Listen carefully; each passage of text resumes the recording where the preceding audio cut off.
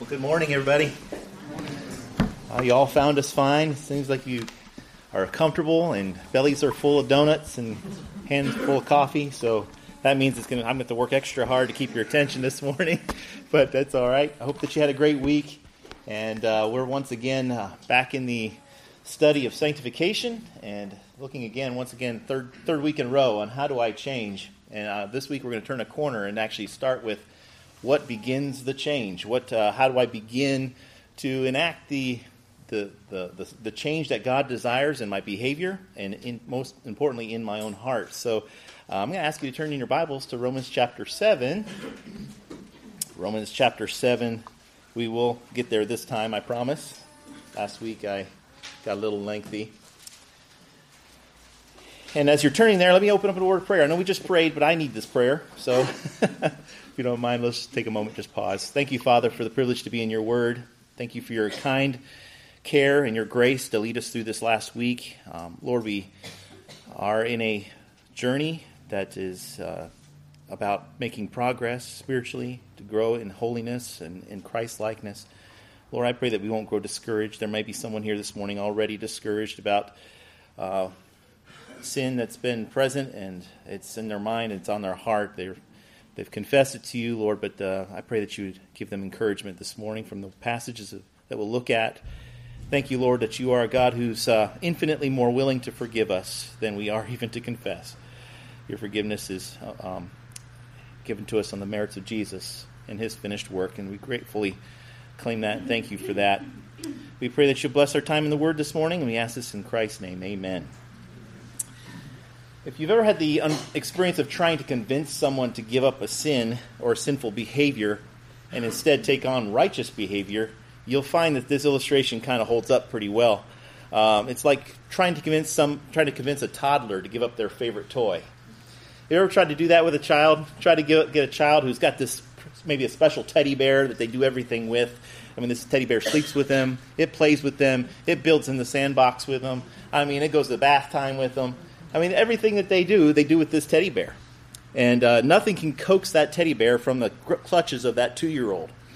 I mean, he's not going to voluntarily surrender it up to you because he adores it. It means the world to him. I mean, he delights in it. He gets a sense of happiness and comfort from this special toy. He has an irrational connection with this thing. I mean, he feels like this, because of the memories and experiences he has with it, he's got this strange connection with this thing that's incapable, really, of loving him back. Even the disgusting characteristics of this bear don't matter to him. It can have a missing eye, soiled clothes, it can smell like urine and dried slobber. But it doesn't matter because his heart has latched onto it, and it's precious and dear to him. And he's defensive of this bear. He's not willing to listen to your reasonable appeals that this bear is foul-smelling and filthy and disgusting. It's falling apart, and it just needs a good, decent Christian burial. As long as that one bear has this strange, inexplicable power over his heart, he's not ever going to love another bear. Nothing's going to pry that bear from him until he has a change of heart. Now, eventually, toddlers usually grow out of that phase, and they'll lay that aside, and they'll follow something else. Something else will get their attention. And those attachments are usually short-lived. And we might look at that behavior and say, well, that's kind of adorable and cute. But when you see that same kind of attachment or an affection that someone has towards a favorite sin, and their belligerent refusals of your appeals and your counsel, and their defensiveness and denial that this is a problem and that this is putting a lot of stress and strain on their relationships, no longer is that attachment to sin so adorable anymore. It actually looks like a tragedy. In fact, our love for sin is just like a love for a favorite toy. I mean, we toy with our sin, really. We stroke it and hold it close and coddle it and take delight in it. And we make it a ritual habit, incorporating it in every aspect of our lives. We become possessive of it. And nothing will pry that sin from our lives as long as our hearts remain infatuated with it. Our love for sin will dominate every other love in your life. You will love your sin more than your spouse, your children, your life, and even your God. I was reading Thomas Watson this week in his book on repentance, and he He was quoting Micah 6:8, and he said, "So dear is sin to man that he would rather part with a child than with his lust." And you see that all the time, don't you? See someone's love for their favorite sin will actually compete with their love for their family, for their spouse, for their children. They'll even withdraw time and attention and affection from their spouse and spend time devoted to enjoying their favorite sin. They pull away from their children and grow distant because they're secretly nurturing some hidden sinful obsession.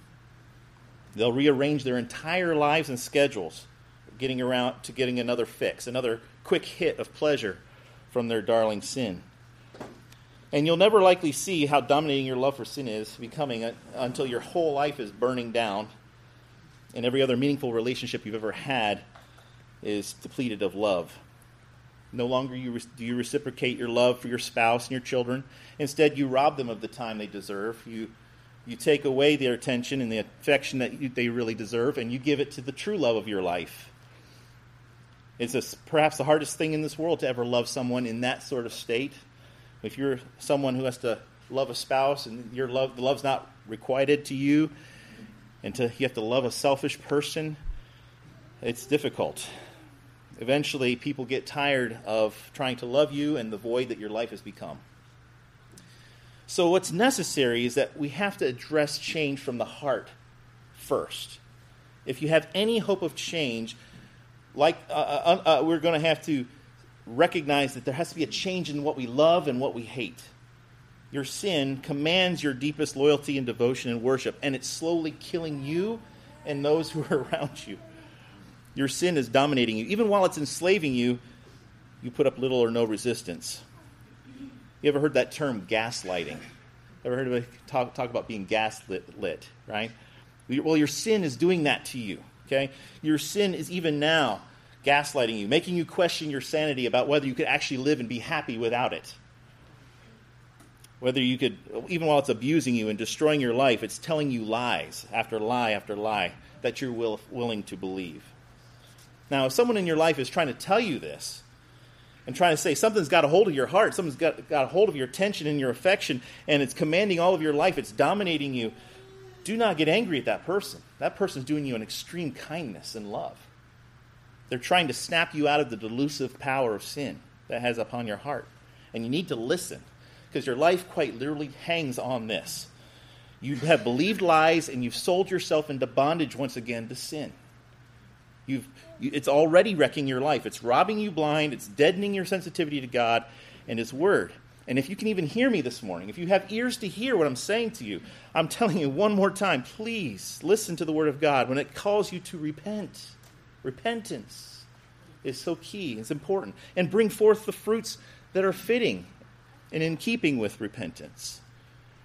You have to come to learn to hate what you once loved and love what you now hate. That's the key to change. A change of your affections. What do you love and what do you hate? John Owen said in his book on the mortification of sin, he says, let us not be more concerned. Let me put it up here, I think, for you. Is it not working here? Here it is. Let us not be more concerned with the trouble of sin than the pollution and uncleanliness that accompanies it. In other words, we get ready to change when we start to feel the pain and the wrecking nature, the destructive nature of our sin. We start to feel like, oh, okay, now it's time to change because my life is falling apart. And he says, let's not be willing to change over that. Let's be changing because of sin's pollution and corruption in our hearts and our lives. That he says, let's not call to the Lord Jesus Christ for mercy, but still keep the sweet morsel of sin under our tongue. Another Puritan said this, Thomas Watson said, till sin be bitter, Christ will never be sweet. Thank God for the bitter consequences of your sins, because it's tearing you away and redirecting your affection back to Christ. I pray that you'll recognize that.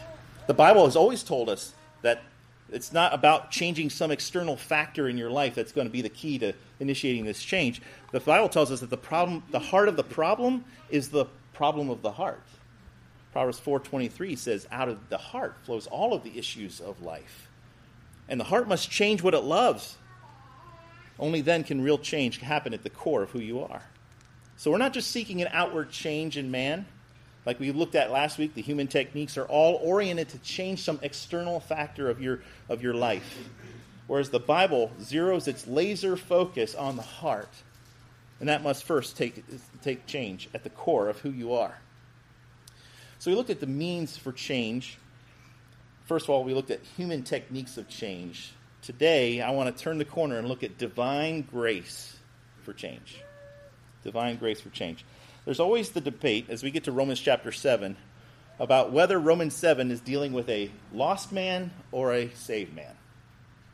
And I'm going to just quickly save you the explanation of that debate and just tell you I understand that passage to mean this is a Christian who's caught in a battle with his own sin. That he actually is a mature Christian. He is frustrated by the experience of this enslaving power to sin.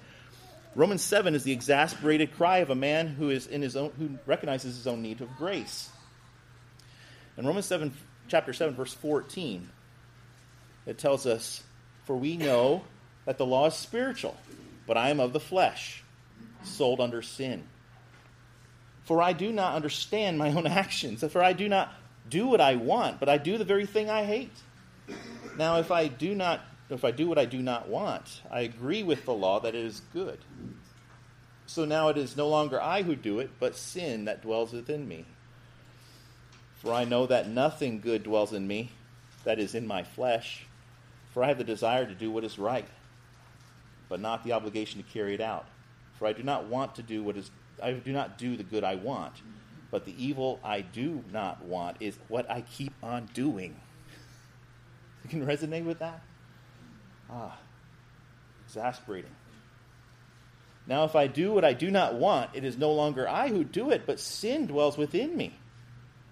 So I find it to be a law that when I want to do what is right, evil lies close at hand. For I delight in the law in my inner being, in the law of God in my inner being. But I see in my members another law, waging war." It's warfare, isn't it?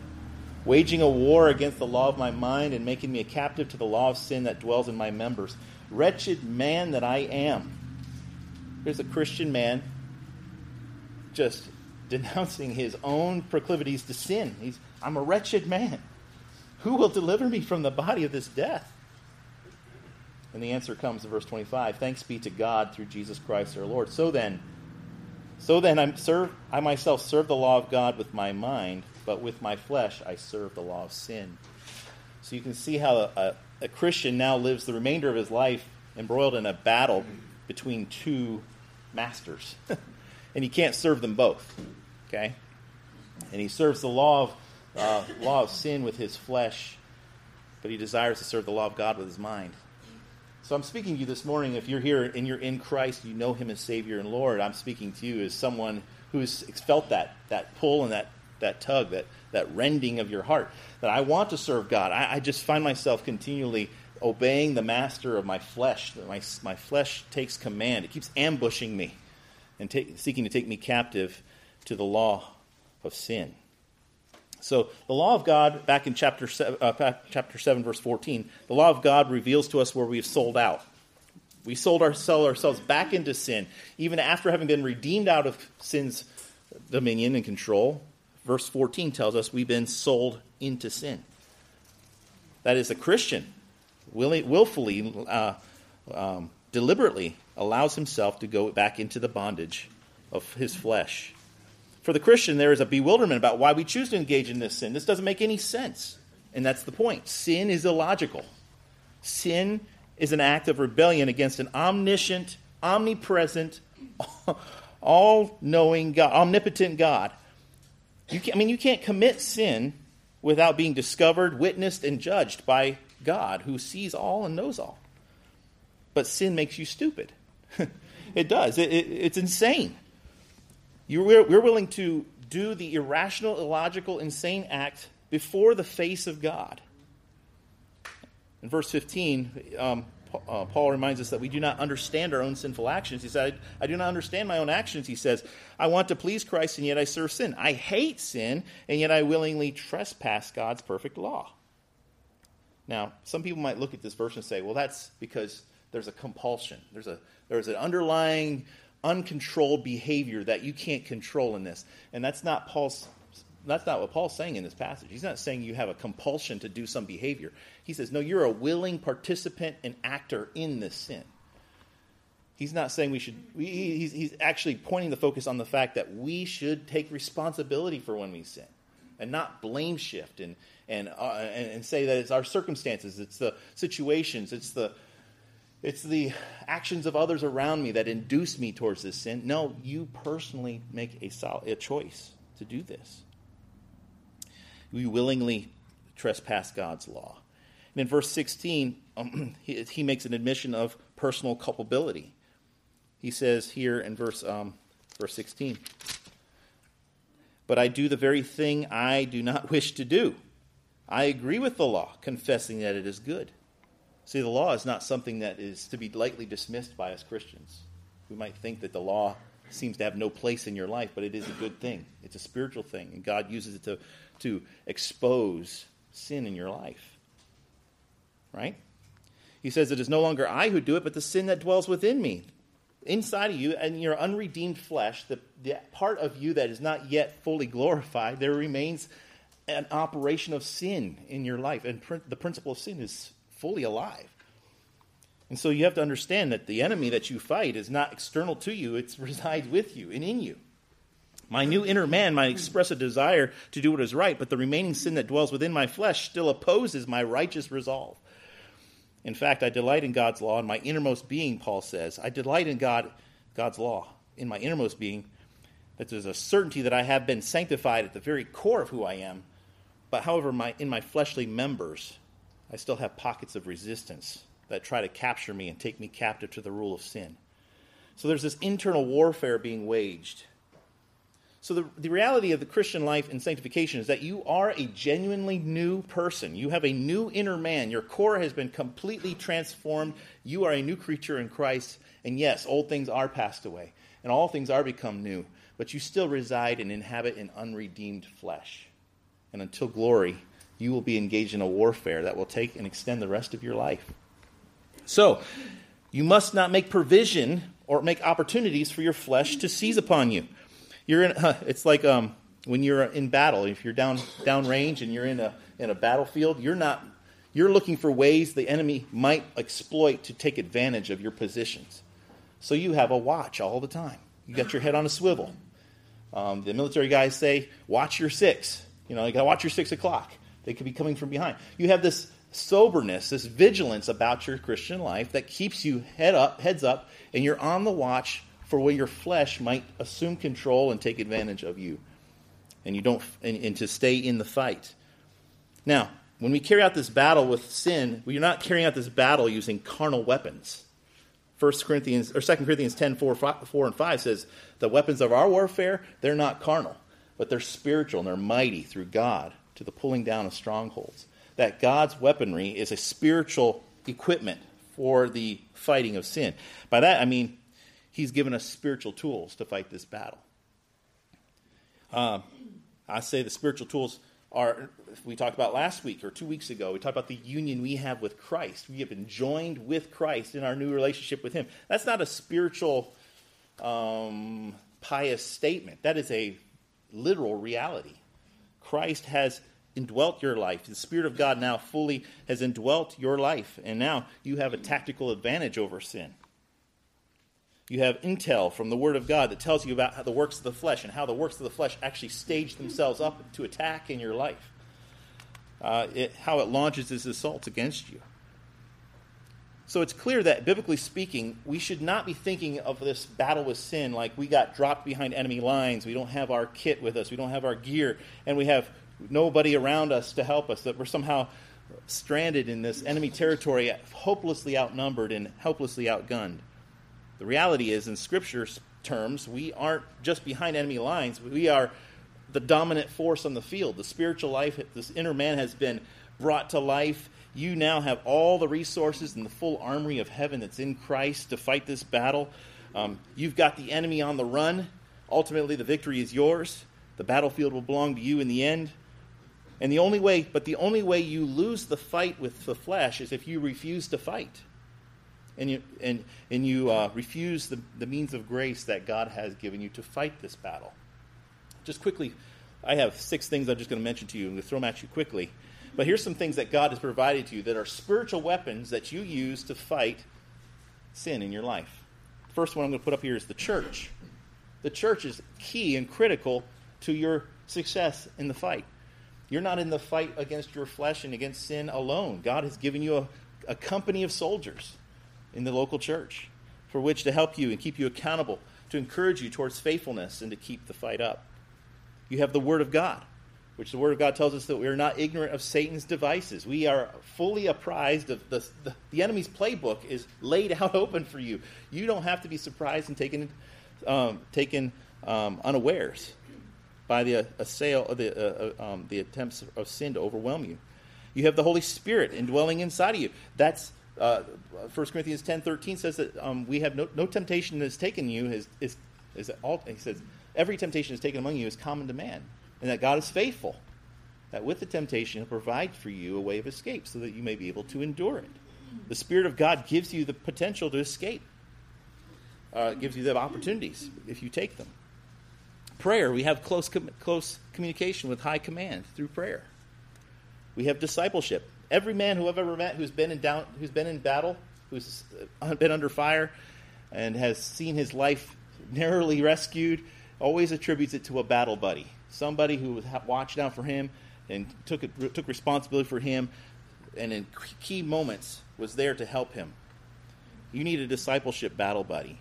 Somebody who you can count on to speak truthfully to you and to point out where sin might be encroaching on your position and help you get back on target as you battle these sins. So those are some spiritual weapons I think that are effective tools. That if you're avoiding church, you're avoiding connection, you don't have someone that you're spiritually in discipleship with, these things are going to hamper you greatly in the battle against sin. So what we need to do is we need to take a really focus on cultivating these things and making them priority, building up your arsenal to fight sin. The reality of this week, I said we're going to turn a corner. We're going to talk about the first element of change. What do you need to do to change? What is the first thing that is required of you to actually begin this process that God wants you to undertake? And that is confession. Confession. We're going to look at a couple things about confession in the remaining time we got. Biblically, the word confession actually is the word homologeo, or to say the same thing as, is what the word actually implies. And it suggests that we should say the same thing that God says about our sin. So in confession is a full disclosure admission of our sin, not without dodging it, without discoloring it, or without dismissing it and its sinfulness. Confession is taking your personal responsibility for your sin, not excusing it, not blame shifting it, not assigning fault to anyone else or something else.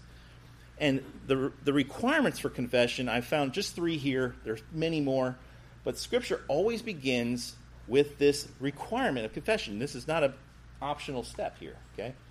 It's required for mercy.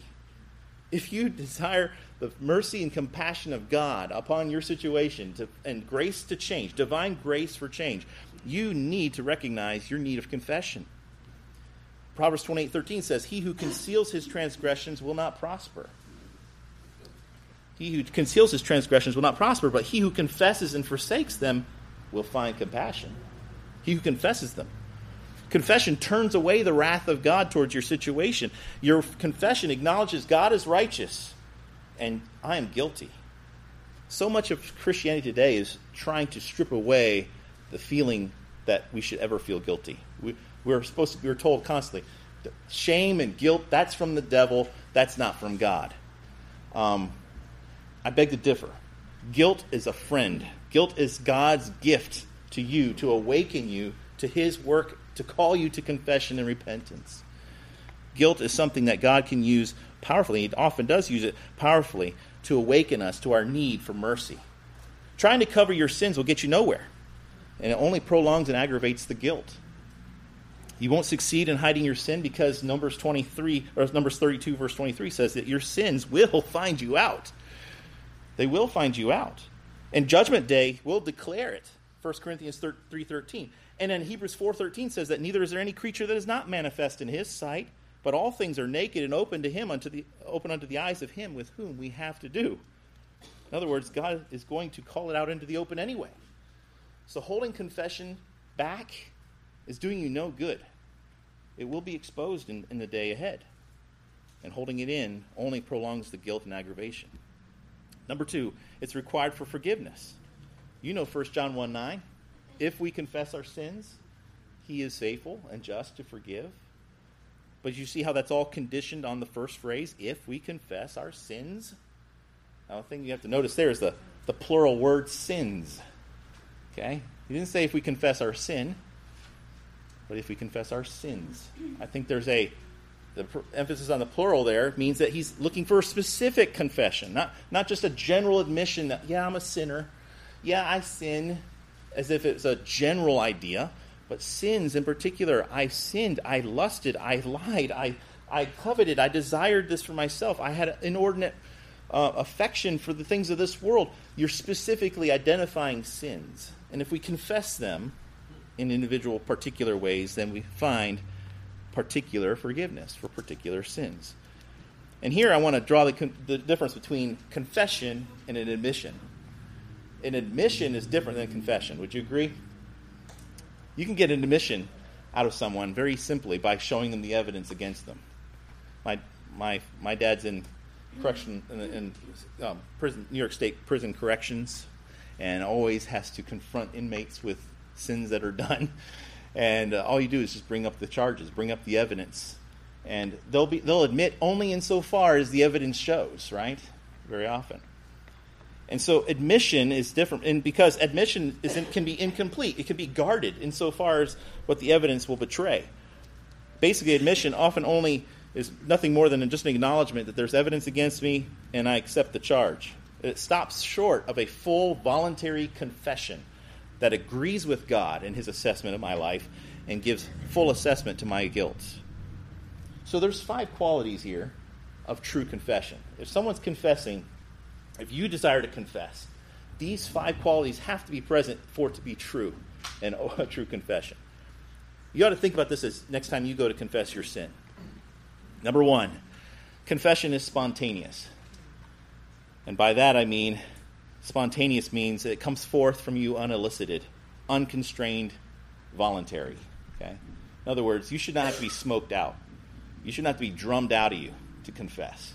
Confession comes forth from a heart that recognizes immediately, I have violated the commandment of God.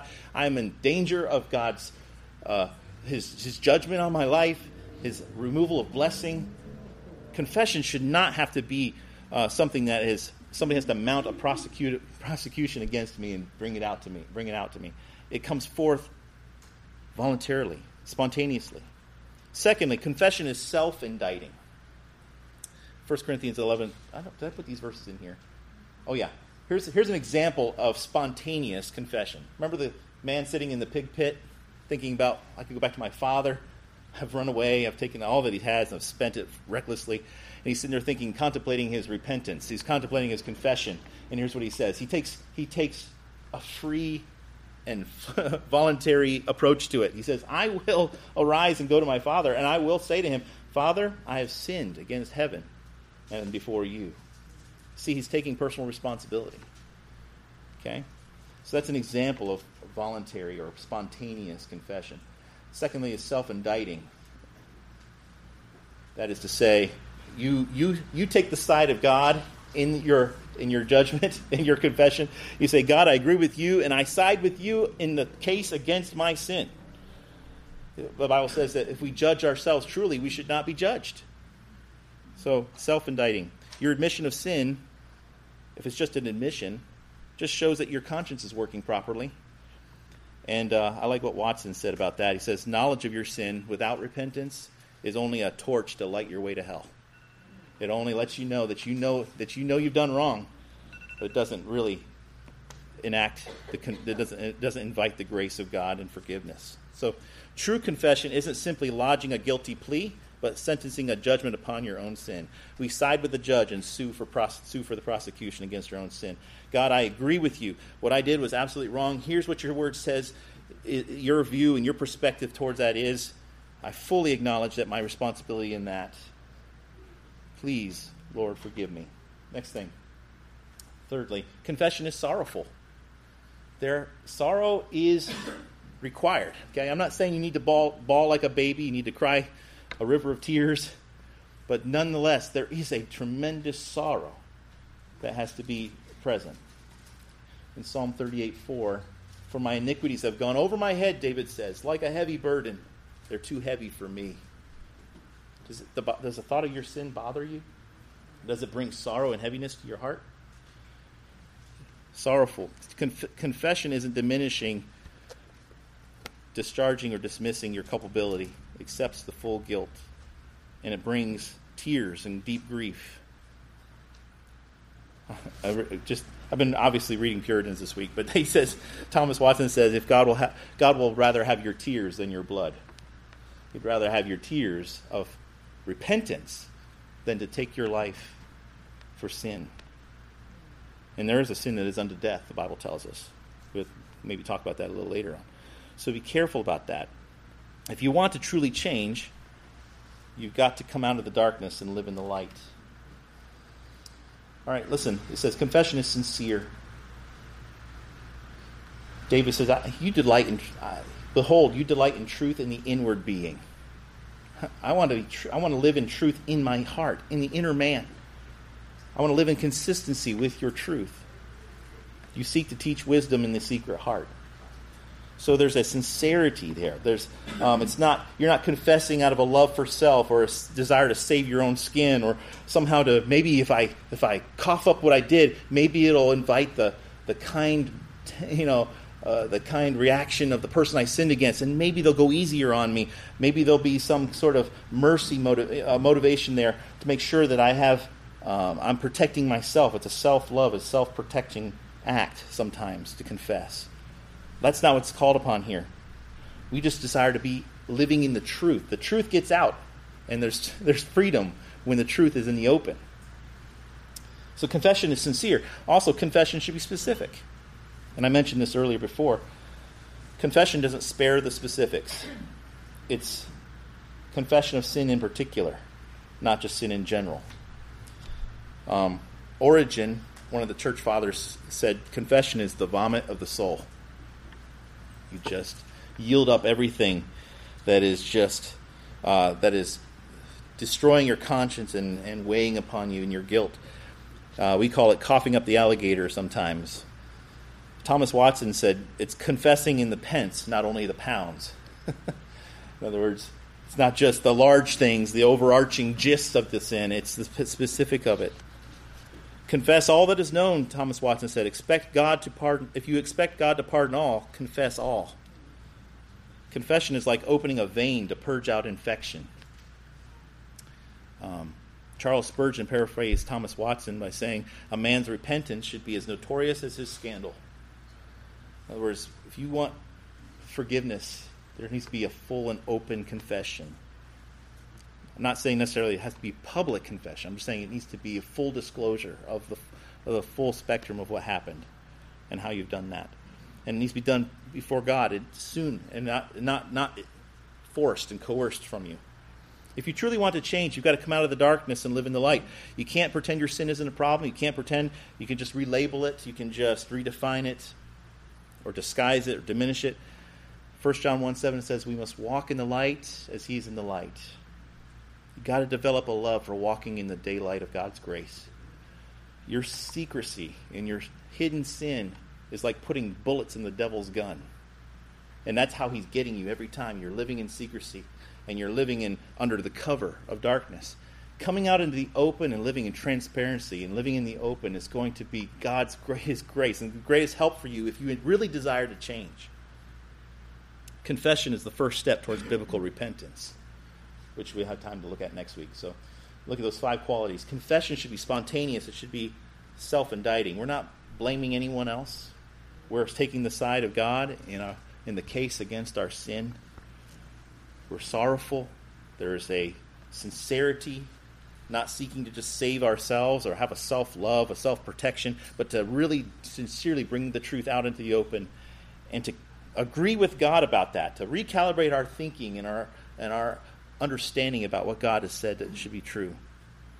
And then confession is specific. God help us when we confess that these are the characteristics of our confession before God. Father, I thank you for the privilege to be in your word this morning. And we know that change begins with an admission, not just an admission, but a full agreement with what you have said in your word is true about the sin in our lives. Lord, we know that the sin is like a favorite thing to us. We treasure it, we prize it, we hold it close, and yet it kills us, Lord. We pray that we would just recognize that you desire to take that thing from us and replace it with your grace and your kindness, and help us to live in righteousness and freedom. Lord, it's a blessed thing. It's a wonderful joy to know that we can live a life of a pure and clean conscience before you. Lord, for us who are here this morning, perhaps that is something we really need to do this morning, is that we need to come out and confess our sin to you first and foremost, to acknowledge it and all of its ugliness, to acknowledge our sin and its impact on those who we've hurt, those who are affected by our sinful choices, and to acknowledge it and to not sidestep it or to ignore it. Lord, I pray that confession will be on the lips of every Christian here this morning. As we go about our week, may our change begin today as we confess our sin. We thank you for the promise that if we do this, you're faithful and you are just to forgive. We pray this in Christ's name. Amen.